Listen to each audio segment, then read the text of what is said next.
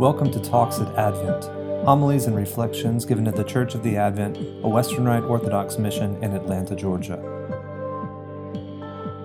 Today's speaker is Dr. Bo Bruce.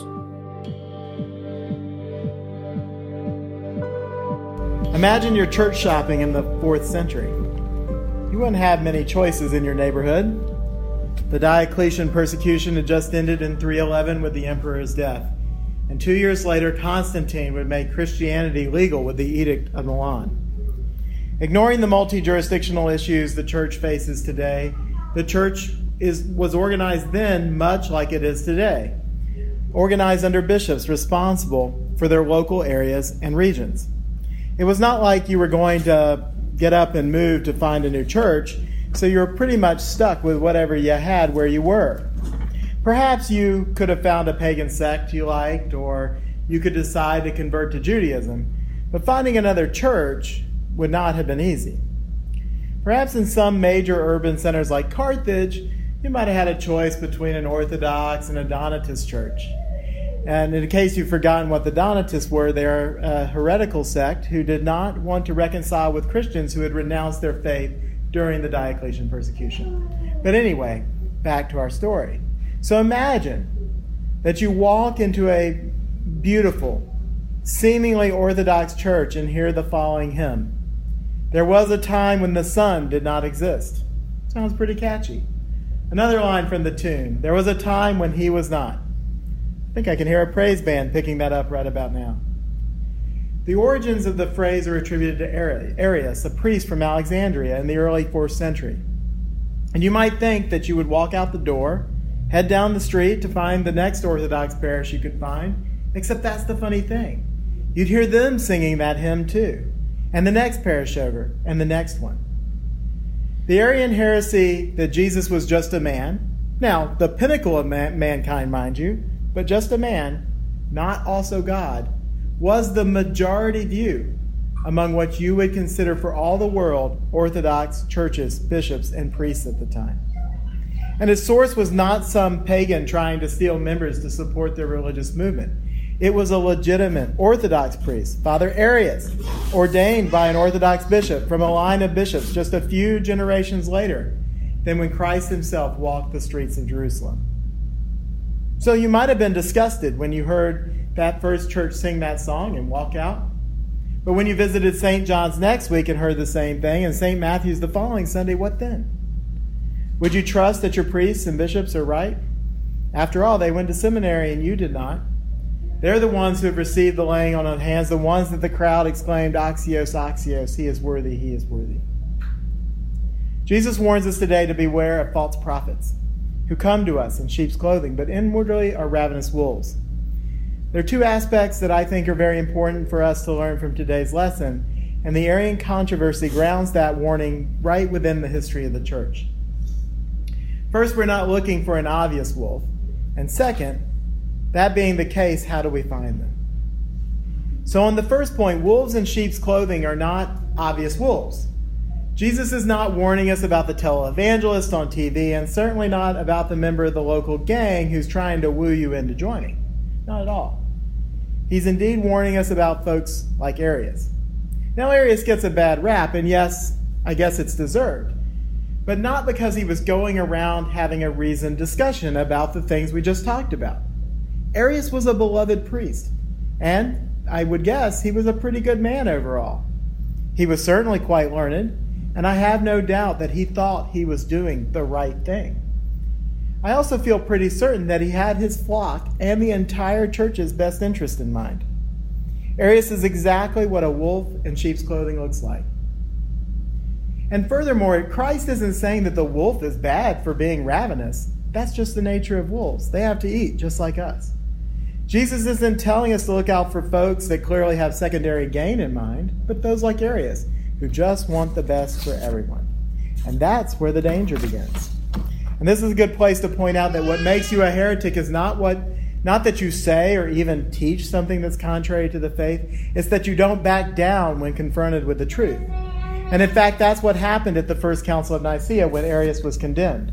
And unfortunately, he and his followers did not back down, and Arianism survived for centuries.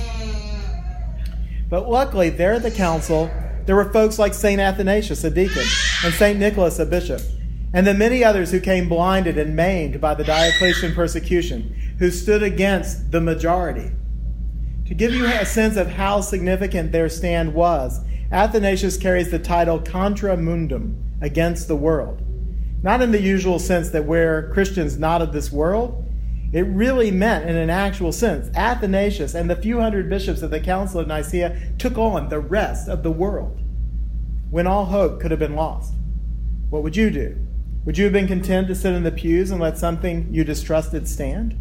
Or would you have fought like Athanasius and Nicholas? And don't for a minute think you need credentials to stand against the wolves. Take the Council of Florence in the 15th century, where a reconciliation of the Roman Catholic and Eastern Orthodox churches was attempted. All but one of the Orthodox bishops voted for the terms of the reconciliation. But there was a lot to swallow for the Orthodox, including the papacy and the filioque. And when those bishops got home to their episcopates and parishes, the laity rose up and said, "No way, Jose." So yes, you must choose to stand against the wolves. You don't have an option. So the second point, if we are responsible, and not just our leaders, for detecting and rooting out the wolves in sheep's clothing, how do we detect one? Well, I think we've made clear you can't just look for a wolf. That's the whole point. The people we are being warned about look just like sheep. They look just like the good guys and gals. And so, if you want to find a wolf in sheep's clothing, look around the church, not outside of it. There'll be a baptized, chrismated, regular communicant in the Orthodox Church, just like Arius. They may be very learned. They may be a leader or a lay person. They may be someone you've known for years, someone you trust, someone you love. And again, that's the most dangerous aspect of this. They're not necessarily being false. That's to say they are indeed honest in their dealings. They really do love you and care for you. They really do want the best for you. They're not demonic. They're good people. So how can we detect these wolves in sheep's clothing? Jesus tells us by their fruits. Well, what are their fruits? Well, I can't easily tell you that part, but I can tell you what their fruit is not. And thereby, that'll help you recognize the wolves themselves. St. Paul tells us today in our epistle from Romans 8, "Therefore, brethren, we are debtors not to the flesh, to live according to the flesh. For if you live according to the flesh, you will die. But if by the Spirit you put to death the deeds of the body, you will live. For as many are led by the Spirit of God, these are the sons of God." What does it mean to live according to the flesh? To me, it in part means to take the path of least resistance. And that's not what Christ demonstrated to us. We as Christians are instead to take up our cross, by which we must freely give up our will and transform it into the will of God. Probably the hardest thing for any of us to do. And that leads us to the famous passage from Galatians 5, where Paul tells us about the fruit of the Spirit. "I then say, walk in the Spirit, and you shall not fulfill the lust of the flesh. For the flesh lusts against the Spirit, and the Spirit against the flesh, but these are contrary to one another, so that you do not do the things that you wish. But if you are led by the Spirit, you are not under the law. Now the works of the flesh are evident, which are adultery, fornication, uncleanness, lewdness, idolatry, sorcery, hatred, contentions, jealousies, outbursts of wrath, selfish ambitions, dissensions, heresies, envies, murders, drunkenness, revelries, and the like, of which I tell you beforehand, just as I also told you in time past, that those who practice such things will not inherit the kingdom of God. But the fruit of the Spirit is love, joy, peace, long-suffering, kindness, goodness, faithfulness, gentleness, self-control. Against such there is no law. And those who are Christ have crucified the flesh with its passions and desires. If we live in the Spirit, let us also walk in the Spirit. Let us not become conceited, provoking one another, envying one another. Arius' doctrine can be put to the test. It's not like you can really see it in the lists of orgies and drunkenness and idolatry and fornication and all of these things. But it's still easy to put it to the test, because it's easy for us to believe that Jesus was just a man. It fits our sensibilities as human beings. After all, when you think about the two natures of Christ, that he's 100% God and 100% man without confusion or separation, it's beyond our comprehension. It is not the easy way out to believe in what Christ really was. And real Christianity is hard, period. If you're looking for a nice place just to sing some songs, hear an entertaining story, and hang out with your friends on Sunday, I'm sorry to tell you you've come to the wrong place. Real Christianity is hard. Just look at Christ and the saints. It's a constant struggle, a struggle that leads to death. If not our actual death, by martyrdom, a death of our will to be replaced by the glorious will of God. Those who are Christ have crucified the flesh with its passions and desires. And in Arius' case, the human passion that was manifest was for a clear, logical human understanding. An understanding that can't be had because Christ's nature is beyond human comprehension. And so finally, as I promised, I want to tell you what the fruits of the wolves in sheep's clothing are not. And that if you have not already guessed, it's the fruit of the Spirit. I want to note that the fruit of the Spirit is singular, in contrast to the fruits of the wolves or the works of the flesh. Love, joy, peace, long-suffering, kindness, goodness, faithfulness, gentleness, and self-control are not the fruits of the Spirit. Love, joy, peace, etc. are the fruit of the Spirit, just as red, juicy, externally seeded, and sweet are the fruit of the strawberry plant. All of these characteristics in unity are the essence of the fruit of the Spirit.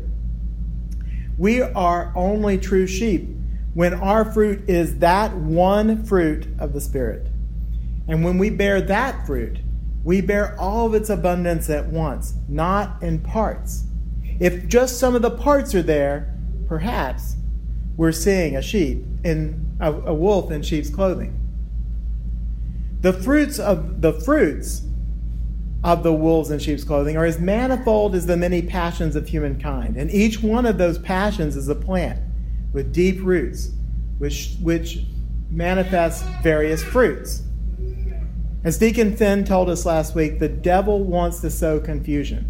After all, he asked the first question in the Bible. The devil's way is one of discord, confusion, and disunity, whereas God's way, the way of the Spirit, is unity. So when you're testing the things you hear, always look for the unified fruit of the Spirit. Don't look for one part without the others. Make sure you discern them in all of their fullness: love, joy, peace, long-suffering, kindness, goodness, faithfulness, gentleness, and self-control. Look for the sacrifice and cross-bearing of Christ. Look for the narrow and hard way, and you will avoid being eaten by wolves. In the name of the Father, and the Son, and the Holy Spirit. Talks at Advent. Homilies and reflections given at the Church of the Advent, a Western Rite Orthodox mission in Atlanta, Georgia.